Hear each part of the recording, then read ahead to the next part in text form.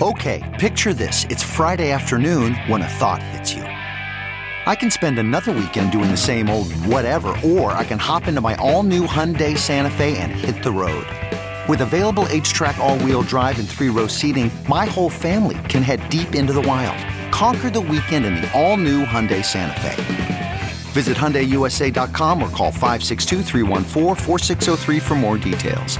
Hyundai, there's joy in every journey. This is Merriam-Webster's Word of the Day podcast for Tuesday, March 26th.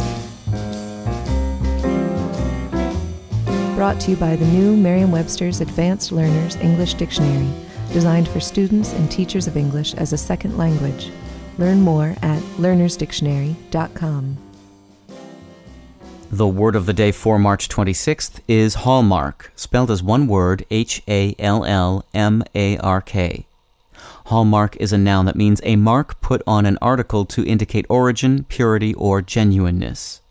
It can also mean more broadly a distinguishing characteristic, trait, or feature.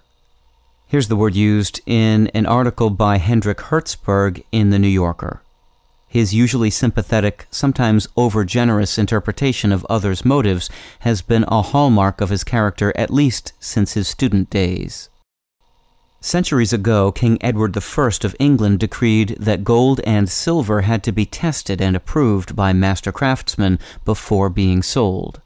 Later, London artisans were required to bring finished metal goods to Goldsmith's hall to be checked, and if those items met the quality standards of the craftmasters there, they would be marked with a special stamp of approval. The process is much the same today.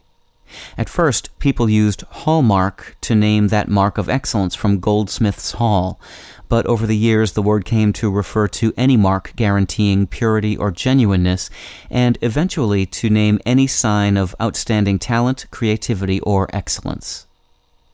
With your word of the day, I'm Peter Sokolowski. Visit the all-new learnersdictionary.com, the ultimate online home for teachers and learners of English. A free online dictionary, audio pronunciations, custom study lists, and interactive exercises are available now at learnersdictionary.com.